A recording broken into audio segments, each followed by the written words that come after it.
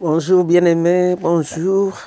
C'est un nouveau jour, un nouveau départ, mais c'est le troisième jour de nos jours d'action de grâce, nos 3 jours de jeûne et prière dans le mois de décembre 2022. C'est le dernier jour.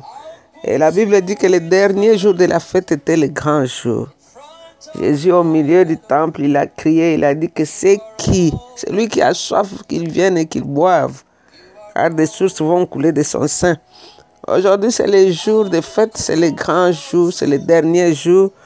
Nous continuons avec notre jeûne, les actions de grâce. Nous avons décidé de raconter les bienfaits de l'Éternel et de lui dire merci. Et lui dire merci, comme David qui disait dans le psaume 103, il parlait avec son âme. Il dit, je ne veux pas que tu oublies quelque chose. Je vais dire merci au Seigneur de tout mon cœur et je vais remercier le Dieu Saint.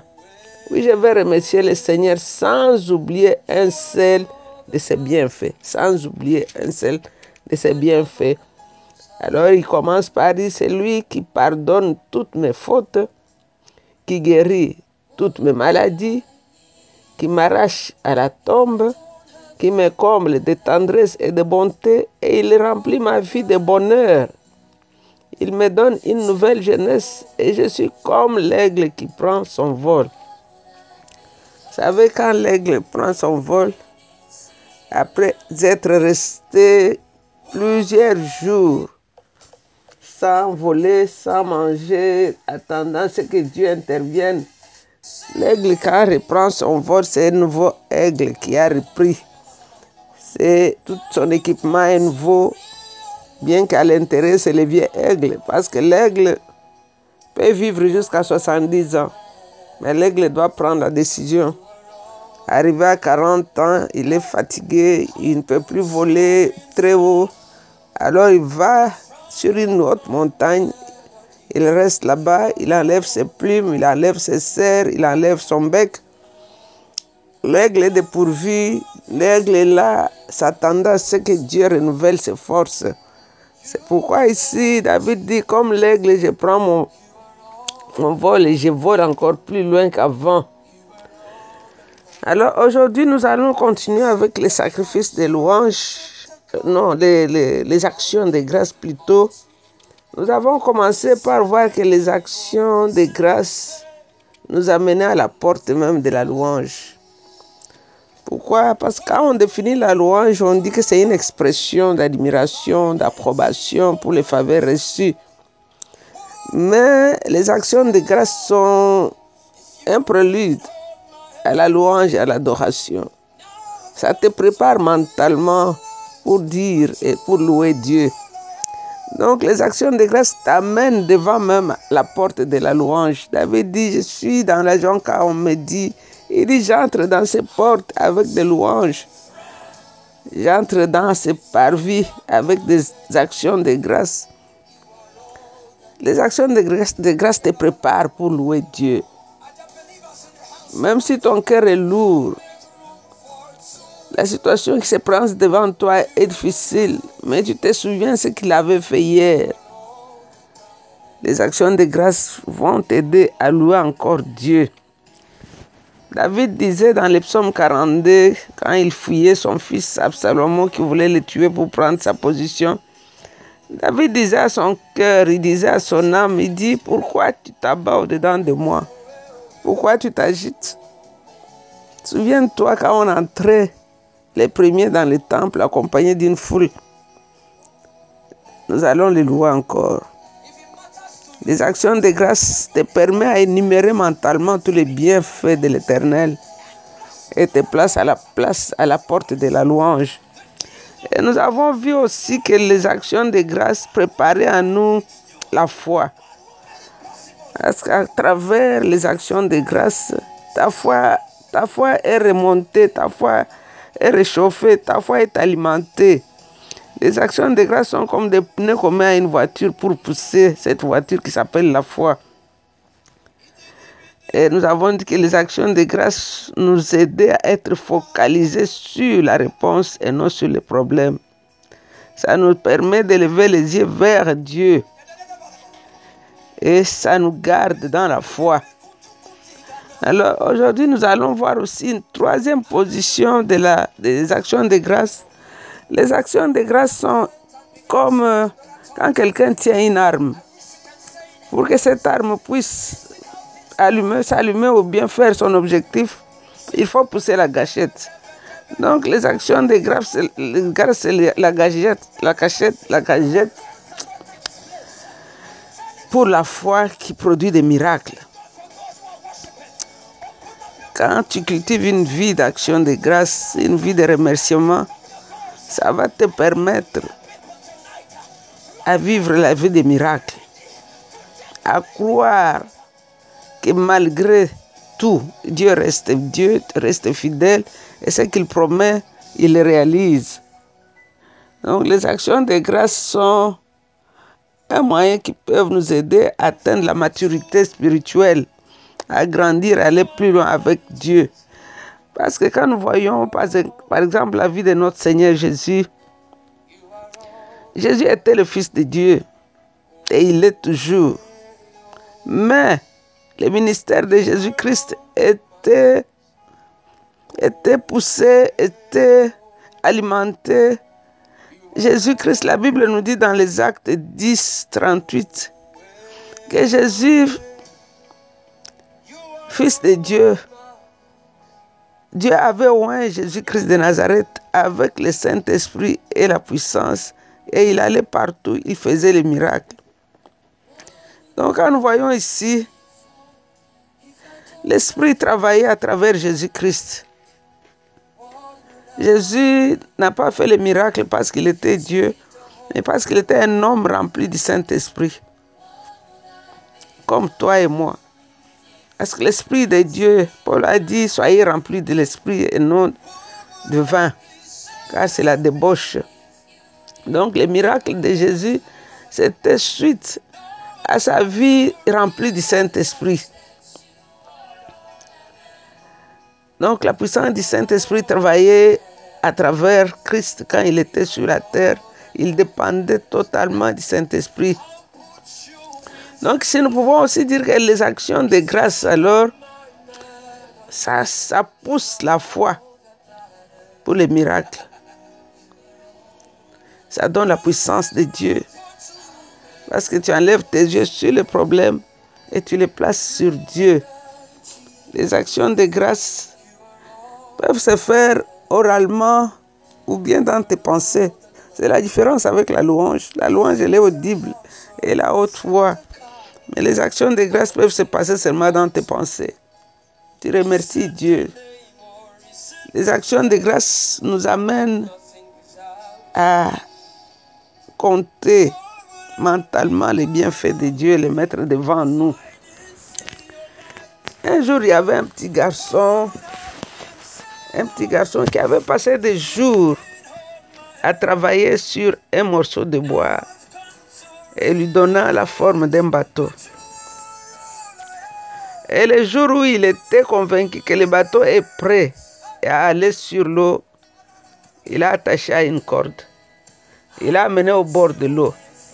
Alors pendant qu'il jouait, la corde s'est détachée de ses mains.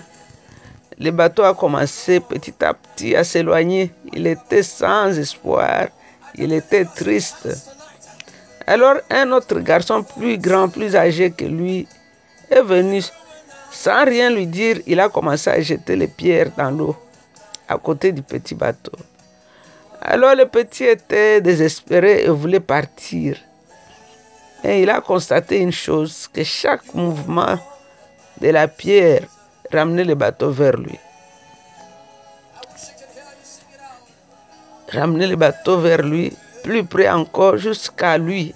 Et il a repris son bateau. Souvent, nous crions à Dieu et la réponse ne vient pas toujours de la façon que nous voulons.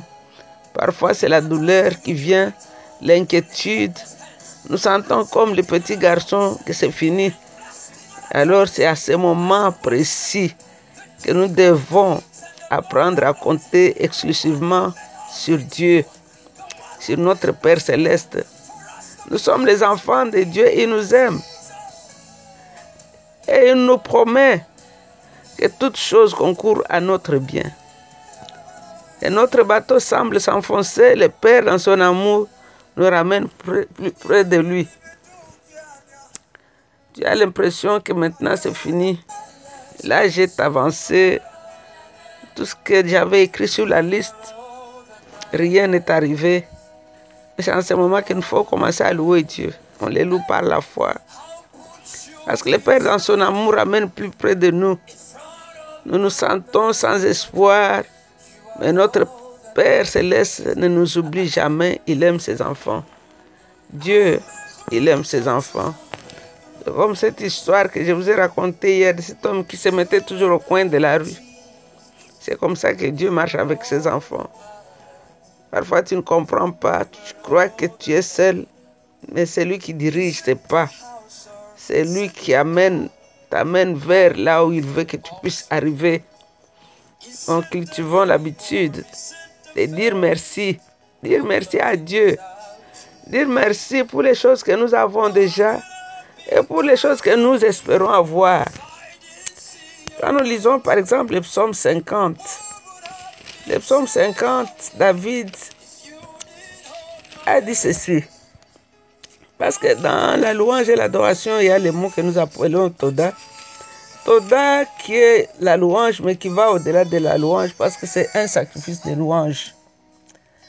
Et le Seigneur dit, celui qui m'honore, c'est celui qui m'offre sa reconnaissance. À celui qui veille sur sa conduite, je ferai voir que je suis le Sauveur. C'est le psaume 50, verset 23, il dit, c'est lui qui m'honore, c'est celui qui m'offre sa connaissance, sa reconnaissance. À celui qui veille sur sa conduite, je ferai voir que je suis le Sauveur. Quand nous donnons des actions de grâce, nous offrons la reconnaissance à Dieu. Dieu dit, c'est celui qui m'honore. Donc les actions de grâce, c'est une façon d'honorer Dieu. C'est une façon de reconnaître qu'il est un Père et qu'il nous aime. Et je ne vais pas définir Dieu par rapport à ce que je suis en train de vivre aujourd'hui. Dieu a promis d'être avec nous. Ésaïe 46, verset 4 nous dit, j'étais le même au berceau, je te soutiendrai et je serai le même jusqu'aux cheveux blancs. Donc le Dieu d'hier, c'est celui d'aujourd'hui et il sera aussi le Dieu de demain. Ne t'inquiète pas pour demain, demain prendra soin de lui. C'est ce que Matthieu 6 nous dit.